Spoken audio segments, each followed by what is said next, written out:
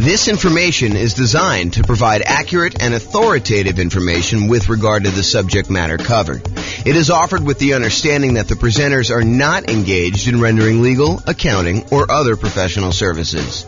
If legal advice or other expert advice is required, the services of a competent professional should be sought. Welcome to the Ontario Real Estate Investing and Real Estate Financial Planning Podcast. Learn all about investing in real estate in Ontario, California, with a combination of real estate financial planning and modeling with numbers specific to Ontario. Plus syndicated, more generalized recordings of live and pre-recorded real estate investing classes, not all of them specific to Ontario. Be sure to stay tuned after the podcast for a message from our sponsors. Okay, I'm back. And now we're going to go over your financial independence. Specifically, what does it mean for you to be financially independent? And we want to look at this more than just sort of like generic concepts. We really want to dig into this a little bit. And then specifically what we'll do once you kind of get a gauge of what it means for you to be financially independent is, does buying this property, because remember, this is coaching for you to be able to buy a property in the next 90 days that moves you toward being more financially independent, toward your goal of financial independence while prices are high, interest rates are high, and rents are lagging. So does buying this property move you closer to financial independence? We need to look at what financial independence is mathematically for you. So let's define it so that we can answer this question. So this is financial independence. And I like to think of financial independence as having 5 parts. And if you want to simplify it even more, it's really 3 parts, and then one of them is really 3 things. Okay, so if you want to think about it that way. So what it is number one, because we're talking primarily about real estate and rental real estate, it is the net positive cash flow from rental properties. That means you take all the income from your rental properties, the rent, and any other income you might have, minus all of your expenses, including vacancy, principal and interest on the loan, taxes, insurance, private mortgage insurance if you've got PMI, maintenance, management, all of the expenses on the property get subtracted out, and whatever is left over net after all of that is what your income is that counts toward you being financially independent. Okay, so that's net positive cash flow from rental properties. The second thing is any invested assets you have, not counting the real estate. We do not count the equity in the real estate twice. That already got counted when you had the net positive cash flow from rental properties. So any other invested assets you have, things that you have invested in things like stocks or bonds, or if you're doing hard money loans where you are the person lending the money, that is another asset that we consider to be invested assets. Things like that. You have invested assets times whatever your defined safe withdrawal rate is. So if you believe in the 4% rule, which is a rule that was kind of made famous by the Trinity study, where they talk about what percentage of the amount of assets you have invested in stocks and bonds could you, in quote, safely withdraw from your portfolio and not likely run out of money. So what's the amount you could safely withdraw? It's a safe withdrawal rate. So some people will use 4%, some people will use 3%, some people use 5%. It's whatever you feel comfortable with as far as that number goes. But that's the number 2 source of money for financial independence. So all other invested assets like stocks, bonds, or loans you have as a lender times your yearly safe withdrawal rate, that's number 2. Then the other 3 are all different sources of passive income. And they are, number 1, Social Security. So any Social Security that you're receiving, any annuities. If you went and you bought an annuity is money you give to an insurance company that they pay out. This is the layman's term, by the way, layman's definition. So any money you invest with an insurance company, you usually buy a lump sum amount, and then they pay you out a certain amount each year or each month based on how much you invested with them. And usually it's for your lifetime, or you and your spouse's lifetime, or something complex like that. I'm not going to go into a ton of details, but that's number 2 source of passive income, annuities. And number 3 is pensions. So all 5 again, net positive cash flow from rental properties, any invested assets you have times your safe withdrawal rate, and then the 3 sources of passive income, Social Security, annuities, or pensions. The sum of all of those must exceed your expenses in order for you to be financially independent. So if you think about it, you say to yourself, okay, I'm living on $2,000 a month, $5,000 a month, $10,000 a month, $100,000 a month, whatever your expenses are for you to kind of support yourself in whatever lifestyle you've defined for yourself when you are financially independent, when you no longer have to work. If all of the sources of income, net positive cash flow, invested assets times safe withdrawal rate, all three sources of passive income, when that exceeds the amount of money you need to live on, then you are considered financially independent. Okay, so now that we know that, what we have to think about is, what does that look like for us when we are retired, when we are financially independent, we stop working?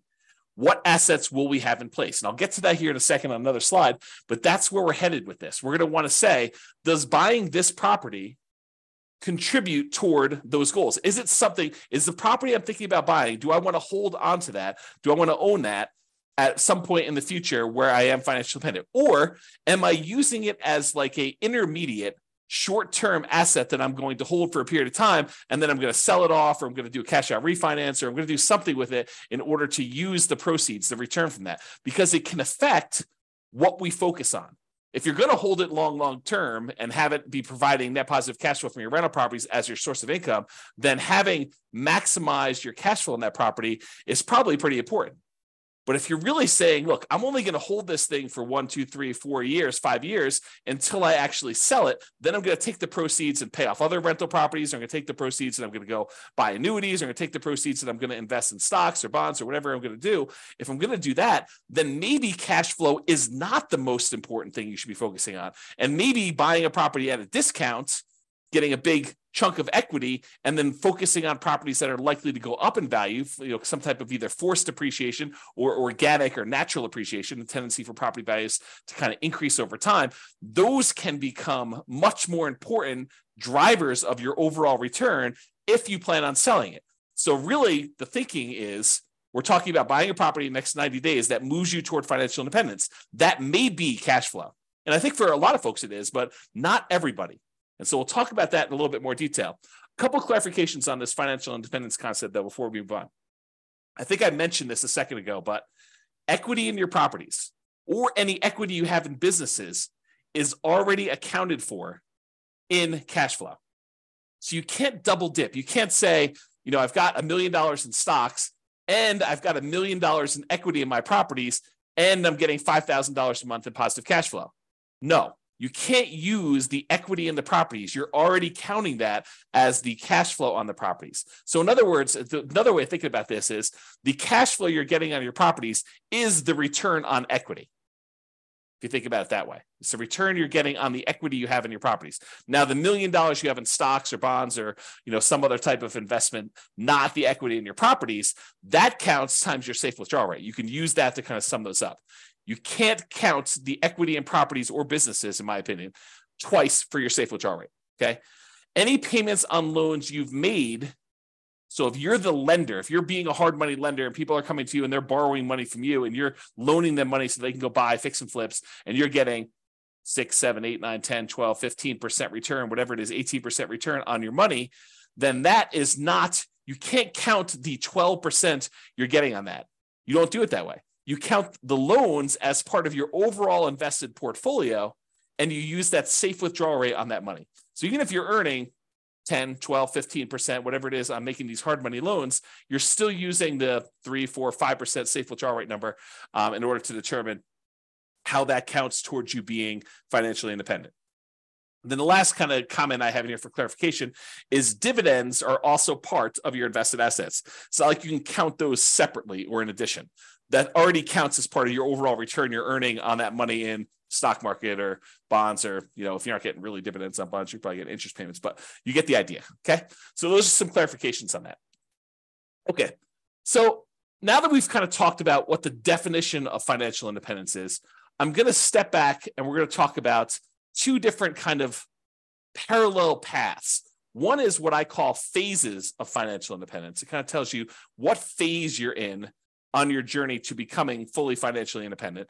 And then I have stages. And the stages I borrowed from, I think it's, what is the name of the website? I haven't linked that here. I'll tell you what it is in a second. The phases of financial independence, though, is sort of like my concept. The other ones are ones we got from the internet, and I'll show you where those are. I think it's Wallet Burst, if I'm not mistaken. So, okay, so phases of financial independence.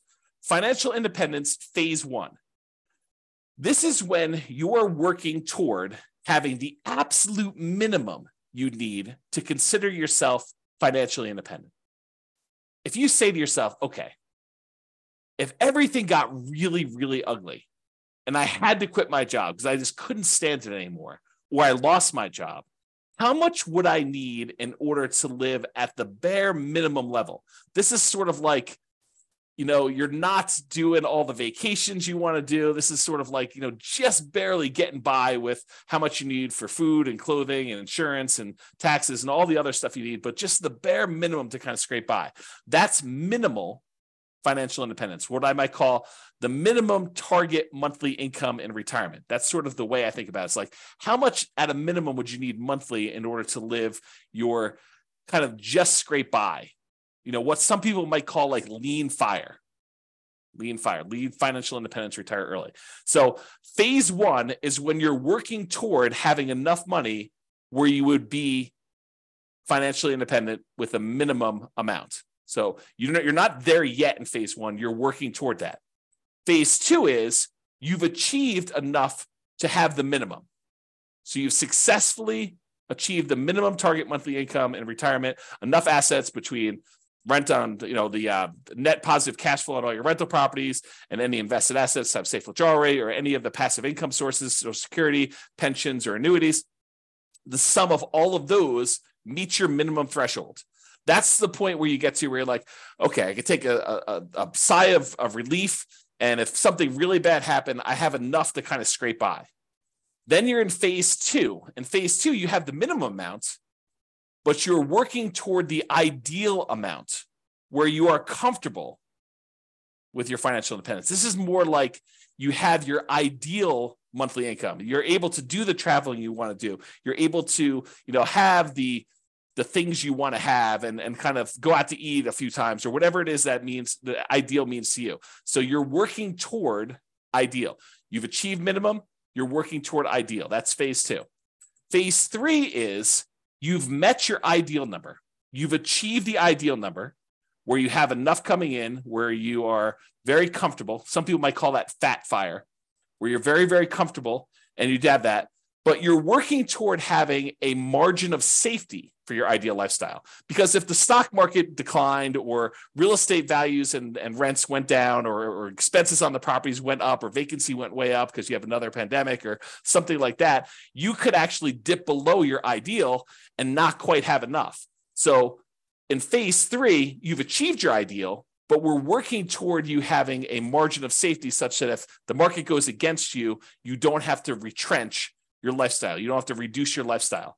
And then phase four is you have greater than 2 times your ideal target monthly income in retirement, making your ideal lifestyle resilient and safe and continuing to work toward leaving a legacy. In my opinion, and you can do whatever you want with your money, but in my opinion, you want to get to the point where you have 2 times your ideal. And then after that, you can give away anything you want above that. But 2 times sets you up so that you are resilient and safe in case something happens and the market goes against you, where you can still maintain your existing ideal lifestyle. Okay. So those are the phases. Phase one, you're working toward your minimum. Phase two, you've achieved your minimum. You're working towards your ideal. Phase three, you've actually achieved your ideal, but you're working toward becoming safe. And phase four, where you're working on leaving a legacy because you have 2 times your ideal coming in. Okay, so those are the phases of financial independence. You might hear me talk about those. So I wanted to go over them so that you kind of understand where we're coming from with those concepts. Now, so WalletBurst has their own kind of stages of financial independence, and you kind of will see these written around the internet. I don't know if they came up with this, but they did a really nice visual, and so I'll show you what it is. So these are the sort of like the stages or the milestones on your financial independence journey. So a lot of folks, they start off with negative net worth. They have more debts than they have assets. They've got student loans, or they have negative equity in their property, or whatever it is that they have there. They start off with negative net worth. So that's sort of the baseline stage. Eventually, you get back to 0 net worth. So that's an achievement from having negative net worth, where your liabilities are worth more than your assets, is where you have negative net worth. 0 is where your assets and your liabilities are at least even, and And that's kind of where you are. Some people will not have negative net worth. They'll kind of not fall into the trap of having, student loans or whatever it is coming out of college, and they'll start with zero net worth. So zero net worth is where you're break even.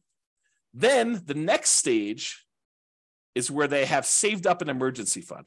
So not only do you have a zero net worth, but now you have a little bit of money set aside, whether that's $1,000 or $5,000 or $10,000 or 6 months. It's whatever you decide your emergency fund is, but that's the next stage in this milestone on your financial independence journey. After that, you have Coast Fire. Coast Fire is where you have enough money set aside that if you didn't add another penny at all, you would be able to retire at whatever your ideal age is, whether that's 55, 65, whatever your number is, okay? But when you're at Coast Fire, when you've achieved Coast Fire, you have enough assets, rental properties, stuff invested in stocks or bonds or whatever it is, you have the safe withdrawal rate, all the passive income stuff, all those combined, such that if you just let them grow for the next 5, 10, 15, 20, whatever number of time it is until you're at your point where you want to be financially independent, if you just let the current assets you have grow, you would be financially independent. That's what Coast Fire is, because you can kind of coast into financial independence, retire early based on the assets you already have. You don't need to save anymore. It's another way of me saying that, okay? So then you could just live off of whatever you have coming in from your job. So you no longer have to, be working a really high-end job in order to have all this income coming in. If you want to simplify your life and go work at someplace with less stress or that you would enjoy more, you know that you have enough assets so that if you just spent the money you earned, the assets would eventually grow and they'd be able to provide you with financial independence. You're not spending any of the proceeds from your investments with Coast Fire, but if you just left them alone, they would eventually grow and lead you to financial independence. That's Coast Fire. Barista Fire is where you have some assets, and combined with the amount of money you're getting from some of your investments, you can supplement it with a part-time job or a job that you really love doing that's not really a high income earning job, or maybe it is high income, it doesn't matter, but you're doing some work and you have some assets, some of your financial independence assets that are throwing off some money, and you're living on some of those. So it's a combination of you're living on some of the investments and you're getting some from your job. That's Barista Fire. It's like you work at Starbucks part-time for health insurance and to get 20 hours a week or whatever it is you want to do there, as an example. Okay, so that's Barista Fire. Lean Fire is where you have enough that you could live that minimum target monthly income and retirement number, that minimum number. So you're able to just scrape by. You have enough assets where you don't even need to work as a barista anymore. You could sort of get by. Then regular fire, sort of a arbitrary definition, but you're able to live and be financially independent there, versus fat fire, where you have more than enough where you can live your ideal lifestyle. So that's sort of the stages of financial independence or milestones on your financial independence journey.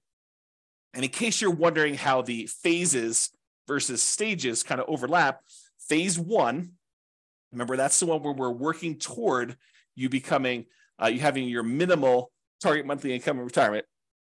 That really consists of having a negative net worth, having zero net worth, having an emergency fund, having Coast Fire, and being Barista Fire. So all of those consist of phase one for me. Okay, so this is the normal wording you might hear online, have negative net worth or zero net worth or emergency fund or Coast Fire or Barista Fire. That's really what I would refer to as phase one. You're working toward having that minimum or lean. Then phase two is you've achieved lean fire. So that's kind of where it is there. And you're working toward ideal fire. You're working toward fat fire. So phase two for me consists of lean fire and regular fire. Phase three consists of safe fire, which is what phase three is for me. That's fat fire in the normal kind of like nomenclature. And fat fire is when you have more than enough, you're living your ideal lifestyle. And then I also throw in phase four there as well, where you're working on leaving a legacy. You have more than 2 times your ideal, and it's much safer because the market can go down and you're not going to have to give up any of your ideal lifestyle in order to continue living at that level. Okay. So those are the different phases and also different stages for financial independence. Okay.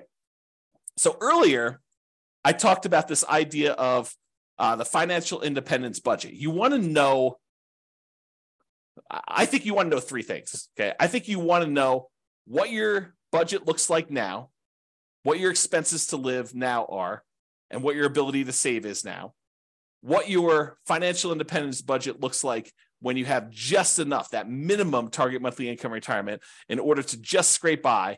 And then I think you also want to know what it would look like when you hit your ideal. So I think you really want to have 3 budgets. You want to have a budget for now. And then how does that look different if you had to cut back, scale back, and you no longer had a job, or you no longer wanted to work at your job and you wanted to live off your investments? What would your budget look like for that minimum one? And then what would your budget look like if you were living your ideal lifestyle? So it's kind of like those 3 different things we've got there. So we want to look at all of those to find out what your numbers are. And then once you have your numbers, we understand what your expenses are for each one of those. Then I think, in my opinion, you want to know what investments you need to support you at each of those levels. So right now you can write out whatever investments you have, right? That's your current budget. But eventually you want to get to that point where you're at your minimum target monthly income retirement, that kind of minimum you need. And then what investments do you think you would have at that point? How many rentals would you have? Are they free and clear? How much money in cash flow are they producing? How much is property 1 producing? How much is property 2 producing? How much is property 3 producing? How much is property 7 producing? However many you have. How much money do you have invested in stocks or bonds? What's the allocation mix? Do you have 50% in stocks, 50% in bonds? What percentage do you have in each? And then what's your safe withdrawal rate number for that? How much money do you think you'll get for Social Security? And when does that start? How much money are you getting from your annuities? Or how much money do you have for a pension? Not everyone has a pension, but how much money are you getting from each of those different sources so that you can see when I am at my minimum target monthly income in retirement, when I'm at that kind of lean fire number, what does my expense budget, my budget of expenses look like? And then what do my assets look like that will support me there?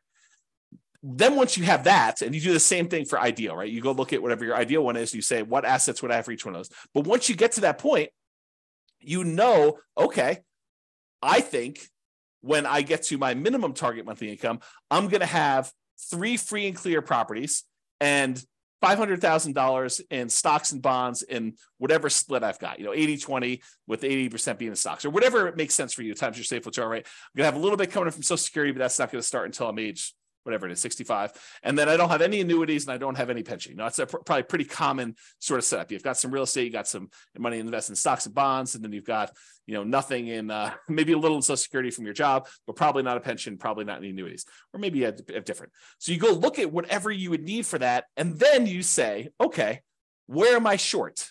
Right now I've got 2 rental properties, or I've got 6, but their cash flow is really poor. It's $100 or $200 a month when I really need to have $3,000 a month produced by these things. So I need to get to the point where I've got 6 now, but I need 3 and free and clear. And so the plan will be, which ones are you keeping, or are you going to sell all 6 and buy 3 new ones? You need to know, which ones are the ones that I'm going to pay off, and which ones am I using as sort of like rocket boosters to get me to the point where I could take the money, the proceeds from the ones that I've gained some equity in because the property value has gone up and I paid down the loan. I'm going to take that, pay all the expenses on selling it, take that money and pay off the ones that I have there in order to get to the point where it's my minimum target monthly income or my ideal. So really what you're looking to do is you're looking to determine what's your budget now, what's your budget when you're at that minimum target monthly income or lean fire, what's that budget when you're at your ideal target monthly income in retirement or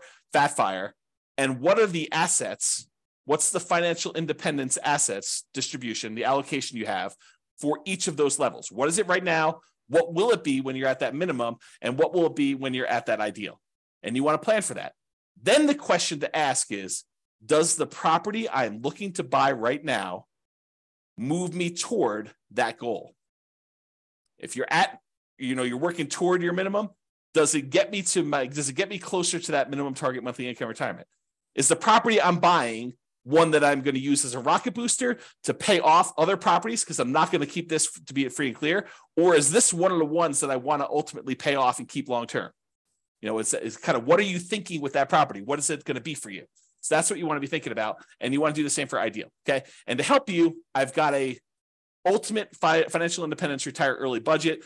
And it really is 3 budgets in one. It's got your current list of all your expenses, your minimum, that's your minimum target monthly income, your ideal, And then at the end, it will allow you to put in kind of your current annuity, Social Security, pensions, and net rental property cash flow. And it will tell you how much you need in stocks and bonds at whatever safe withdrawal rate you put in order to make up the difference. In some cases, it's zero because you're already there, right? And then it will do the same for your current, your minimum, and your ideal. And I probably will do a whole separate video walking you through how to use this budget. But your homework is to do the budget because you want to know, where am I now? What's my minimum?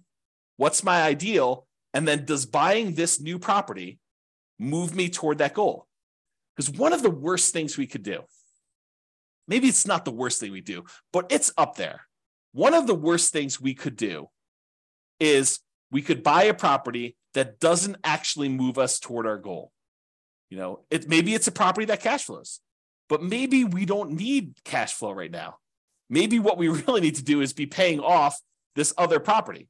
And maybe we shouldn't be focusing just in on cash flow if we can get an overall return higher if we look at all of the other aspects and not just focus on cash flow. Just as an example, imagine you're in a market where you have really good cash flow. Let's call it $200 a month on a reasonable down payment. But you could go invest in a different property where, and that market where you have $200 a month in cash flow does not appreciate. It's a market that historically has seen very low or no appreciation. You only are getting cash flow on that property and some maybe debt pay down and some depreciation, but you're not really getting appreciation at all. The tendency of property values to go up. Okay. So you're not really seeing that. Or you can go to another market where maybe that has break-even cash flow or $50 a month positive cash flow, something that's much smaller, but the overall return is much greater because you're seeing appreciation. Maybe you're able to even buy it at a discount and capture $10,000, $20,000, $30,000 or whatever it is that you're able to buy it at a big discount. And that could make up for a lot of positive cash flow, especially if you have a really short time horizon. Okay. So I'm just having you start to think about this as we go. And if you need coaching and help on this, that's what we're here for. That's why it's a coaching program and not just a class, a course, right? So if you need help with that, that's what we're going to be discussing in the things if you need help with it. So the idea though is to look at your property and decide, does this move me toward financial independence, my specific financial independence, your definition, or does it not? And so that's what we're thinking about. And we'll have to do another class and go over this budget and stuff. Okay. So this is a visual from Financial Independence Retire Early Belgium.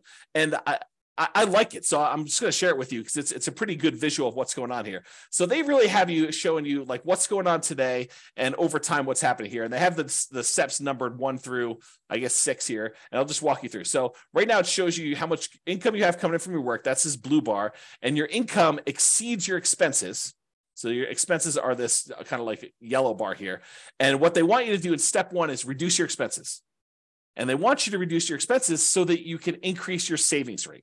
Okay. So step 1 is reduce your expenses to increase this difference between how much you're bringing in and what your expenses are on it. And if you do that, then your expenses go down here and the amount you can save actually increases. Step number 2 is they want you to save for emergencies. So they want you to put some money aside to save for emergencies here. So they go ahead and they say save for emergencies here. And then number 3 is they want you to focus on increasing your income.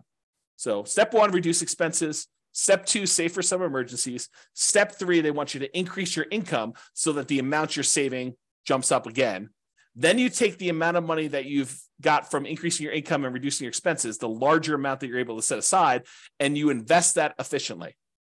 That's step 4. Okay, so they're telling you invest that. Step 5 is once you reach 25 times your annual expenses, then you are financially independent. And that's based on safe withdrawal rate. That's a 4% safe withdrawal rate. Because 4% is really 25 times your expenses. So, if your expenses are, $20,000 a year, then you only need to save, my math is right, what is that, 800,000? If you have $1 million, that's $40,000 a year. Okay. So, once you kind of reach your expenses there, 40,000 times 25, that's going to be $1 million. Okay, so that's kind of what you need to do in order to hit that number. If you're financially independent, once you reach that, then you can live from your investment returns. There's no need to work anymore because their portfolio income now exceeds or matches the amount of expenses you have there. Okay, so that's what it's showing you visually, which I think is a good visual. Now realize, some of this stuff we might do with real estate, right? We may not be investing efficiently in stocks or something like that. And the 25 times, because we're not using the safe withdrawal rate, the numbers are going to be different. So we got to take into account the net cash flow on all of our rental properties after all expenses, plus any money we have invested times that safe withdrawal rate, plus all three other sources of those passive income, the Social Security, the annuities, and the pension. And then the combination of all of those combined, if those exceed your expenses, then you're financially independent, according to my definition. Okay? All right. So we've talked about this idea, but I'll go over this slide just to make sure I didn't miss anything. So does buying this property, the one you're considering buying as part of the coaching program, move you closer to financial independence? Remember, what is financial independence mathematically for you? It's how much are you going to have in passive income, Social Security, pensions, annuities. You want to know that number. How much you're going to have in cash flow from your rental properties. You want to know how many properties you have. Are they free and clear? What approximately are the cash flows going to be at that point? You want to do your deal analysis and look out 2, 3, 4 years and see where you think you're going to be at that minimum number. Add them all up, make sure, double check it, or you could use the Real Estate Financial Planner software to do that modeling. So you add up the passive income, Social Security, pensions, annuities, the cash flow from rental properties, and any of those invested assets times your safe withdrawal rate. You sum all of those up and you find out exactly what the distribution of your assets are when you are financially independent to find out if buying this property moves you closer to fulfilling that particular vision of your future. You need to have the vision of your future. Then you need to actually make it real by doing things today that will be there for you. Okay. Sometimes that means buying a property that has great cash flow so that you can keep it long-term. Sometimes that means buying a property that has really good overall return so that you can hold on to it for a year or 2 or 3 or 4 or 5, then sell it and do payoff properties or invest in other assets or buy annuities or, sell off all your portfolio and reinvest it into one big, multifamily property or whatever your goal is to kind of be at for that. Okay. So know your outcome and your target. So you know if taking the action in front of you moves you closer or farther away from the target.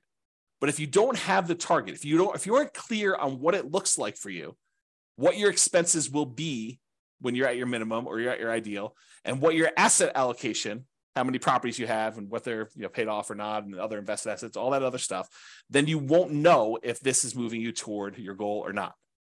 And then the question to ask yourself, will buying this property move you closer or farther away? And I got a typo.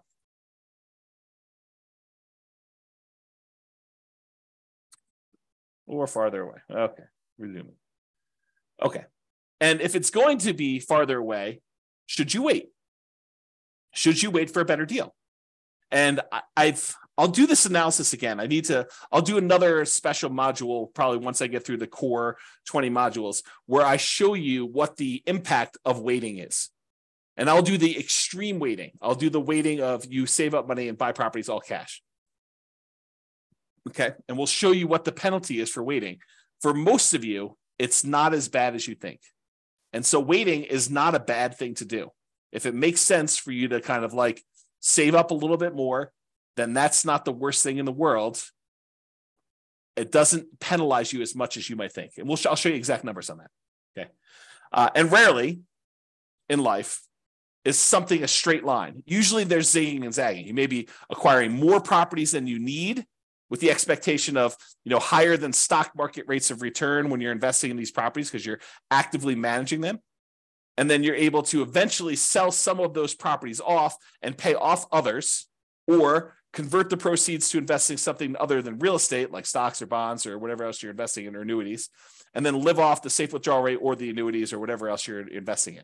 So a lot of times it's not straight line where you're buying a property and you're immediately paying that thing off.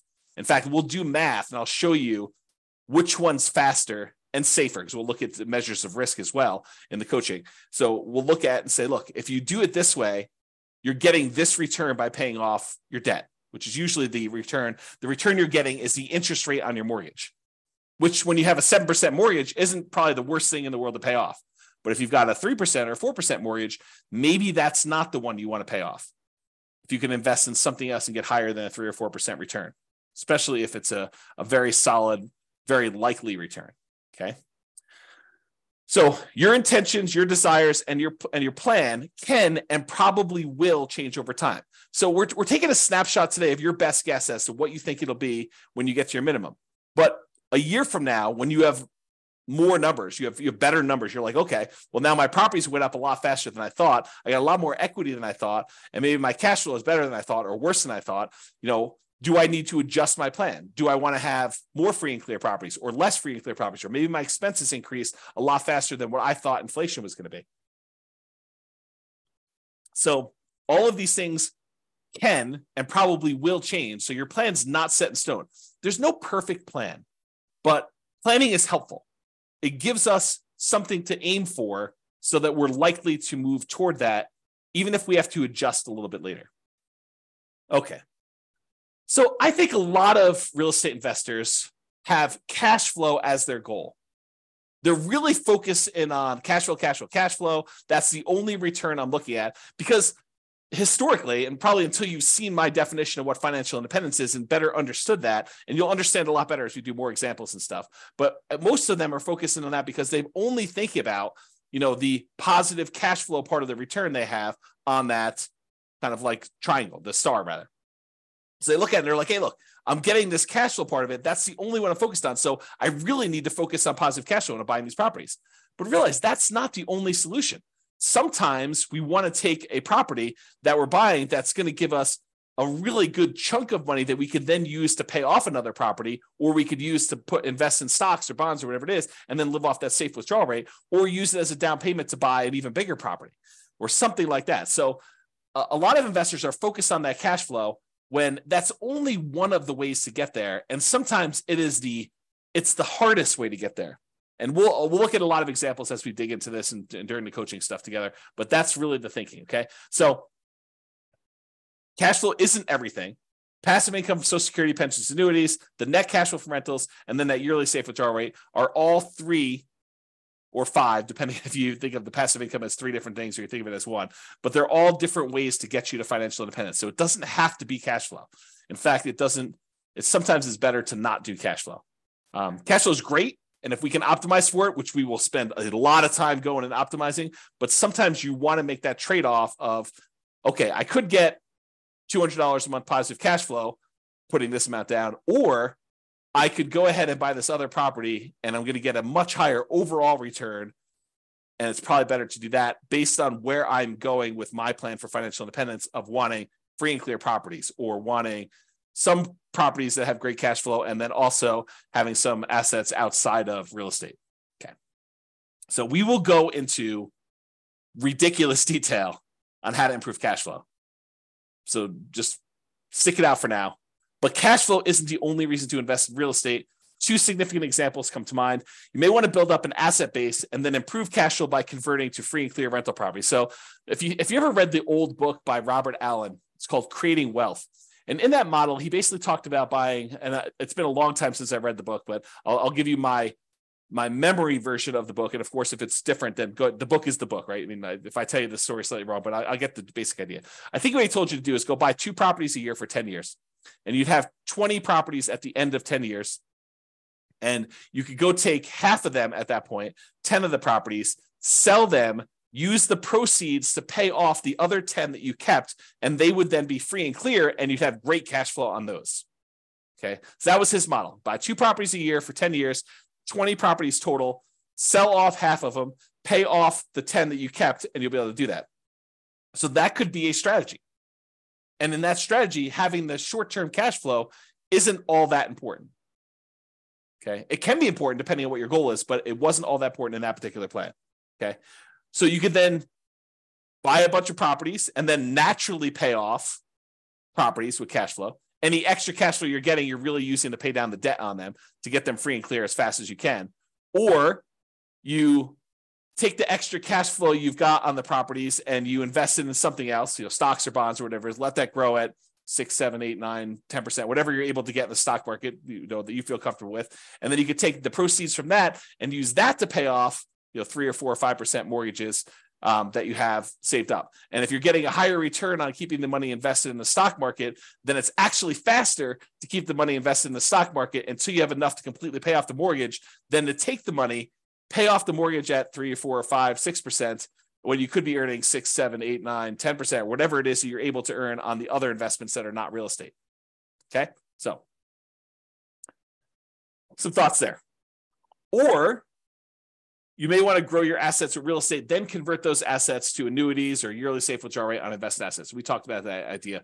You want to go and say, okay, I'm going to buy 10 properties over the next 10 years. So I'm going to move into each one, live there for a year as a nomad, and then put low down, 5% down, buy a property, convert that to a rental, and repeat that process until I have 10 rentals that I put 5% down on each. And then at the end of that, I'm going to take all of them and I'm going to sell them off, take the big chunk of money that I have accumulated from the property values going up and the loans being paid down and whatever little cash flow I had, if any, by doing that strategy, and take that big lump sum of money, invest it in the stock market and bonds, and live off that as a safe withdrawal rate, or take that big chunk of money and buy yourself annuities so that you have an insurance product that you have longevity with, and you're not going to run out of money by having your money invested as annuity, because that's for your life, the duration of your lifetime.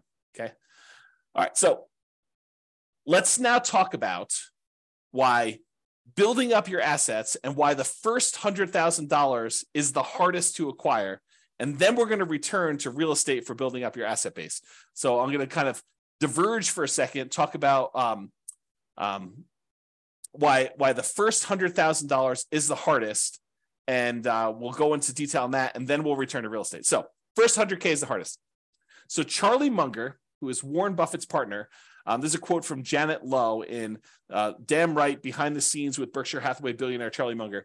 So here's the quote. Charlie Munger has said that accumulating the first $100,000 from a standing start with no seed money is the most difficult part of building wealth. This is me commenting now. So he's basically telling you that first $100,000 that you take the time to acquire is the absolute most difficult part of building wealth. You got to do the first one. In a lot of cases, buying that first owner-occupant property with nothing down, or 3% down, or 3.5% down FHA, or 5% down conventional loan, moving in there, living there for a year or two, and then converting that one to a rental when you finally saved up to buy the next property with nothing down again, do a VA or USDA loan if you hadn't done one before, or saving up 3% down and doing your conventional loan, or doing 3.5% down FHA to buy a single family home or a duplex or a triplex or a fourplex, and kind of repeating this process until you get to the point where you've now got $100,000 in equity. You need to do whatever it takes in order to get there. That's what he's basically telling you. And he's talking about stocks, but I've converted it to real estate for you. Okay.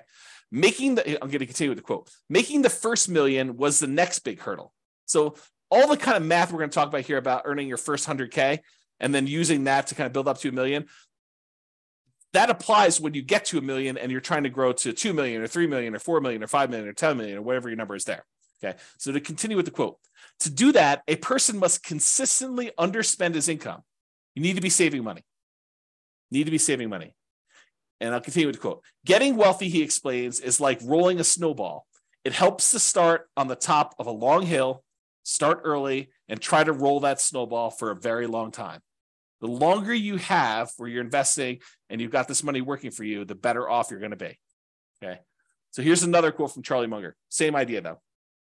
The first 100,000 is a bitch, but you got to do it. I don't care what you have to do. If it means walking everywhere and not eating anything that wasn't purchased with a coupon, find a way to get your hands on $100,000. After that, you can ease off the gas a little bit. Okay. So do whatever it takes in order to get that kind of lump sum, that seed capital of $100,000, to be able to start from there, and then you can kind of grow it. So this is going to show you, if you were investing $10,000 per year at 7% interest, and I assume that you added the $10,000 the last day of the year, or the first day of the next year, if you want to even think about it that way. And so in year one, at the end of year one, you put $10,000 in. So you didn't earn any interest on the money in that first year. But then in year two, you earned $700, 7% on the $10,000 in interest, and you added another $10,000 at the end. Okay, so in year two, at the end, you have $20,700. In year three, you have about $32,000 and change. Year four, you have $44,000 and change. Then $57,000 next year, $71,000, $86,000, till finally 7.84 years from starting, where you're saving $10,000 a year, you've saved up your first $100,000. That's assuming a 7% return. Now, real estate typically has slightly better returns than that. And so we'll talk about what the returns are for real estate in another class, and we'll go into some detail as to how you can speed that up, especially if you're buying some properties at discounts or whatever you're doing there. We'll talk about some of those strategies. But it took you 7.84 years with you saving $10,000 a year to get to that first $100,000. So you might be a little bit discouraged, thinking to yourself, man, if it takes me 7.84 years to get to 100,000, if I have to do that 10 times in order to get to $1 million, if I want to have $1 million saved up for retirement, that's going to be like 78 years to get there. It doesn't work that way, though, because the first year is the hardest. It's the longest to do that. Saving the same $10,000 that you were saving in the first year, it only takes you 5.1 years to earn that next $100,000. So to go from $100,000 at the end of 7.84 years, it only takes you 5.1 more years in order to get to the point where you have 200,000. That's 35% faster than the first one. So this speeds up. Then, in order to do the third 100,000, to get the 300,000 total, it only takes you 3.78 years for that third one. Then it only takes you 3.01 years for the next 100,000 to get to 400K. Then it only takes you 2.5 years in order to get to 2.5 to get to 500,000. So it's getting progressively faster. You went from 7.84 years for the first 100K to 2.5 years in order to get that 400 to 500 growth. And you're investing the same amount. You're investing $10,000 a year. But the rest of it is coming from the investment growing at 7% per year. Okay. In order to get to $1 million, okay, it takes you, what is this total time here? A little bit more than about 30 years or so. But what's interesting is it took you 7.84 years in order to earn that first $100,000, but it only took you 6.37 years, or a year and a half less approximately, to earn the last 400,000. So in the time it took you to earn the first 100,000, in less time it took you to earn the last 400,000 on your way to $1 million. That should blow your mind, right? You're thinking to yourself, it took 7.84 years in order to earn that first 100K, but it only took me 6 years and change to earn 400,000 toward the end because of compounding. Okay. So another way to think about this, it took you 25% of the entire time to get to $1 million to earn the first $100,000. It took you about 75% of the time, 74.5, in order to earn the rest of the 900,000. Or the second 100,000 took you 16.6% of the time. It took you a little bit less than 60% of the time to earn $800,000, which is crazy. And that's why you need to do everything you can in order to get that first 100K, which for a lot of folks, that's going to be buying an owner-occupant property with a low down payment, like 3% down conventional or 0% down VA or USDA if you're a veteran, or if you're willing to live in a rural area outside of your town and commute in, put in whatever it takes in order to do that. If it means commuting to work for a year in order to be able to buy a USDA property with nothing down, and then you're eventually able to rent that property out and move to another property, that would be worthwhile. Okay. Or, put 5% down conventional property. If you've got that, or 3.5% down, and buy a duplex or triplex or a fourplex, or buy a single family home with 3.5% down. You could do that with a 3.5% down loan program. We're going to get into financing here in next class. Or you just go ahead and buy, traditional 20% down payments if you've got those, 15% down payment if you're willing to do PMI, 25% down if you want to improve your interest rate, which we'll talk about all these strategies when we get the financing. Okay. All right. So that was all using 7% return on your money, but leveraged real estate's probably not 7% per year. Now it could be less, but it's usually higher than 7% when you account for all of the different areas of return, which we're going to talk about in the return quadrants module. You have appreciation, the tendency for property values to go up over time. You've got that cash flow number, which is your net of all your expenses on your property, any income you've got coming in, including rent, minus vacancy, taxes, insurance, maintenance, management, all that stuff. And in some cases, that will be negative, but the overall return might still be positive because appreciation and the other returns are still big enough that they overcome the negative cash flow. You have debt pay down is another area of return. So the amount of money you're earning by paying down how much you owe on the loan each month, if you've got an amortizing loan. which we're going to go over all this detail in the modules, but it's kind of a preview. And then depreciation, the tax benefits of owning the rental property. When you take into account all those returns, plus the return from reserves, which we didn't really talk about here, then you'll be able to see that that's probably greater than 7% overall, especially if you're leveraged. Okay. And especially if you acquire an owner-occupant property, one you're going to move into with little or nothing down. You put very little down, the returns get crazy because the return is a small number. The return is large on the small amount that you put down, with 0% down or 3% down or 3.5% down. The returns just get out of whack, crazy good. And maybe even convert it to a rental after living in it for a year using the nomad strategy, which is nomad strategy is that buying a property as an owner occupant, living there for at least a year. It's a requirement of the lender that you live there for a year. And then after the year, you can convert it to a rental and you have very little money left in the deal. So if you imagine for a second that you had saved up 20% down to buy a rental property, you technically could buy probably 4 properties with that if you put 5% down on each over 4 years. So instead of buying 1 property with 20% down, you could buy 4 5% down properties, move in, live there for a year. At the end of the year, move out, convert that one to a rental, buy another one 5% down, live there for a year, convert, then move out after a year, convert that one to a rental. Now you got 2 rentals, move into the third one, 5% down, and repeat the process until you get as many rentals as you want, continuing to put that 5% down. Okay. That's really the nomad strategy, which we talk about when we talk about strategies, which I believe is the next module. Okay. Property life cycle. And this relates back to what you're going to do with the property, right? So let's talk about this. So for the property you're considering buying, right? This is a coaching program about you buying a property in the next 90 days. The prices are high, interest rates are high, and rents are lagging. So what are you planning? What's your proposed property life cycle for the property? You're going to buy it, then do what? That's the question, right? You're going to buy it, then do what? Well, here are a couple options. It may not be all inclusive, but these are some of the big, pretty more common options you have. You could buy it, then you could sell it immediately. For example, let's say you want to flip a property to fund reinvestment or to pay off other properties. So you're like, look, I don't have a lot to put down, but I do have some money and I can go find a property that I could buy at a discount, put a little bit of sweat equity into it, fix it up, resell it, walk away with the down payment I had back, plus some profit on that, $10,000, $20,000, $30,000, whatever your number is in your marketplace that you're able to do for these flips. Then you take that money and you go and you reinvest it into something that you ultimately want to do. So you could buy this property with the intention of flipping it to then reinvest. Or maybe you're doing flips in order to pay off properties that you already own to get you to financial independence. You go look at your numbers, your budget, you say, look, I need 3 free and clear properties in order to be financially independent. And that's what I would like it to look like. I want free and clear properties with great cash flow. So now you're like, okay, well, if I'm going to go buy another property, maybe I buy a property that I'm going to make $10, $20, $30, $40, $50,000 by flipping it and use that money to pay off the properties you already own. Okay.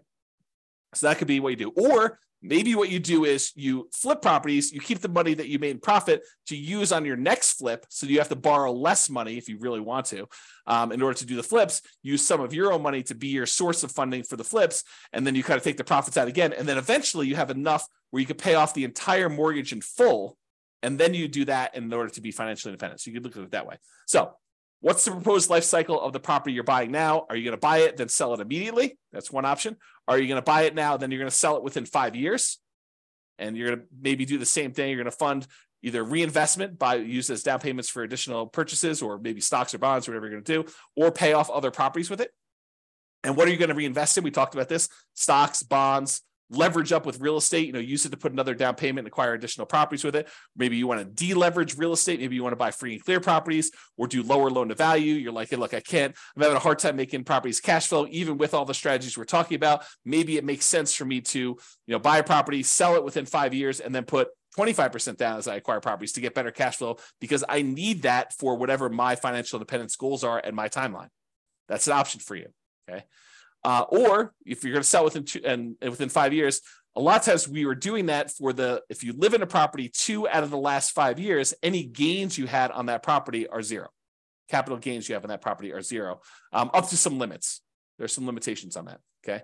Or maybe you're doing lease options where you're buying properties and you're immediately putting a tenant buyer in the property, and they've got a year or 2 or 3 in order to be able to buy the property from you at a pre-agreed upon price. And so maybe the strategy is you're buying these properties to get your profit out to then reinvest in other things. We'll talk about this strategy more in the future too. So another proposed property life cycle might be you buy it, then you sell to either optimize or achieve financial independence. So you buy it, and then at some point in the future, 5 years from now, 6 years from now, 10 years from now, 15 years from now, you sell all the properties that are extra that you can use the proceeds from to pay off the properties you're going to keep and have free and clear properties. So you sell when you can convert real estate into paid off free and clear properties. Or maybe you get to the point where you're like acquired a bunch of properties and 16 years in the future, you have enough equity in your properties such that after all the expenses of sale, you can sell all of them. And whatever you net after real estate commissions, closing costs, capital gains taxes, and depreciation recapture taxes, all the taxes on that, you can take the proceeds and then you can invest that in stocks, bonds at a safe withdrawal rate. You can eliminate all of the active headaches of having to manage properties, because it might be more work for you to manage properties, even if it's a better return. And you're like, look, in retirement, I really want to be completely done. I want to unplug and I just want to put my money in stocks, bonds, or annuities, or whatever I can do. And you're going to actually sell all your real estate and convert it to there. So you can do that calculation to find out when selling them all leads to that. Okay. Or maybe you sell to de-risk when you reach financial independence. So you're like, look, I don't want to have this additional leveraged risk of having real estate, so I can go ahead and sell and de-risk some when you hit financial independence. Or maybe your proposed life cycle for this particular property, your proposed property life cycle is you're going to buy it and you're going to keep it forever. You pay off the loan naturally over whatever the amortization period is, 30-year loan, you pay it off over there, and then you keep it for cash flow. Or you're going to keep it forever, you're going to invest in something else temporarily.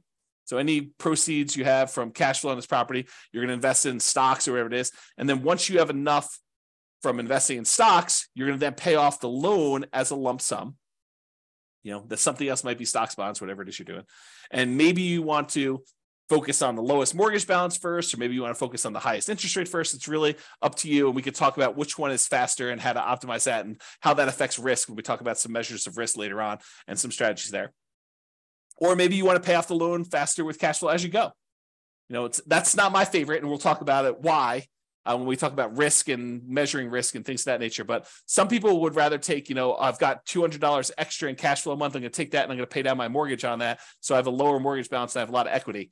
We could talk about that and which loan you pay off first. If you decide to, if you got several properties, or you just taking the 200 you get on that property and paying off on that loan, or you taking all of the extra cash flow and dumping it onto one particular loan, whether that's the lowest balance one or the highest interest rate one. We could talk about all those different strategies in detail. But this is what you could do with the proposed life cycle of the property you're considering buying. Or maybe you keep it forever, and then eventually you do a rate and term refinance.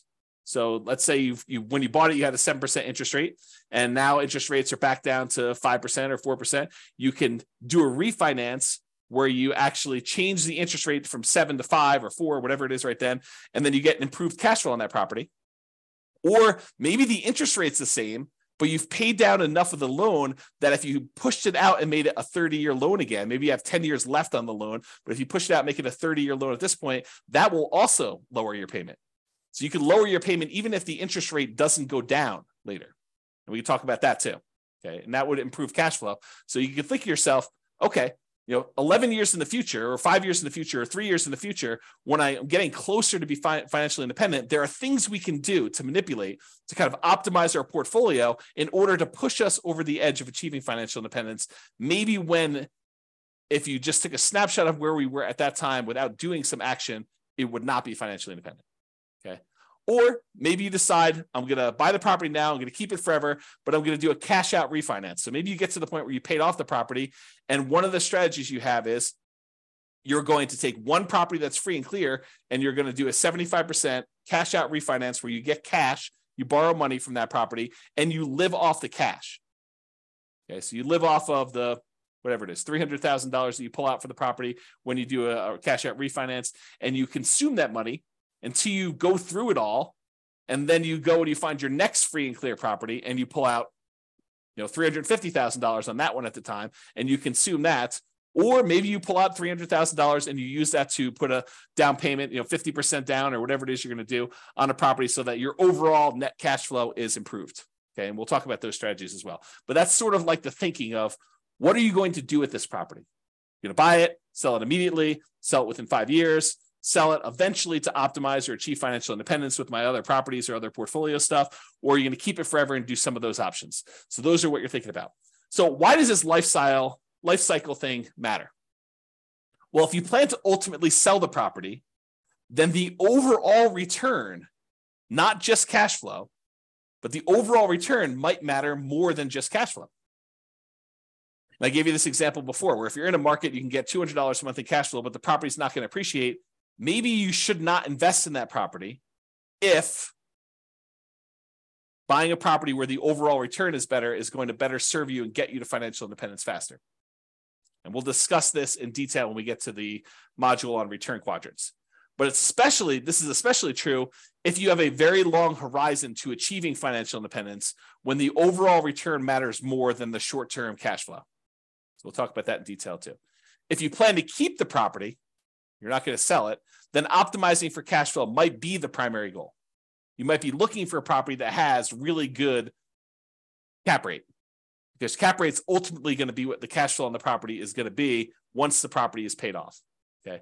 And this is especially true if you're getting closer to financial independence. If you've got a really short time horizon, then the importance of this cash flow is probably more important in a lot of cases. Not every case, but more important in most cases when you do that.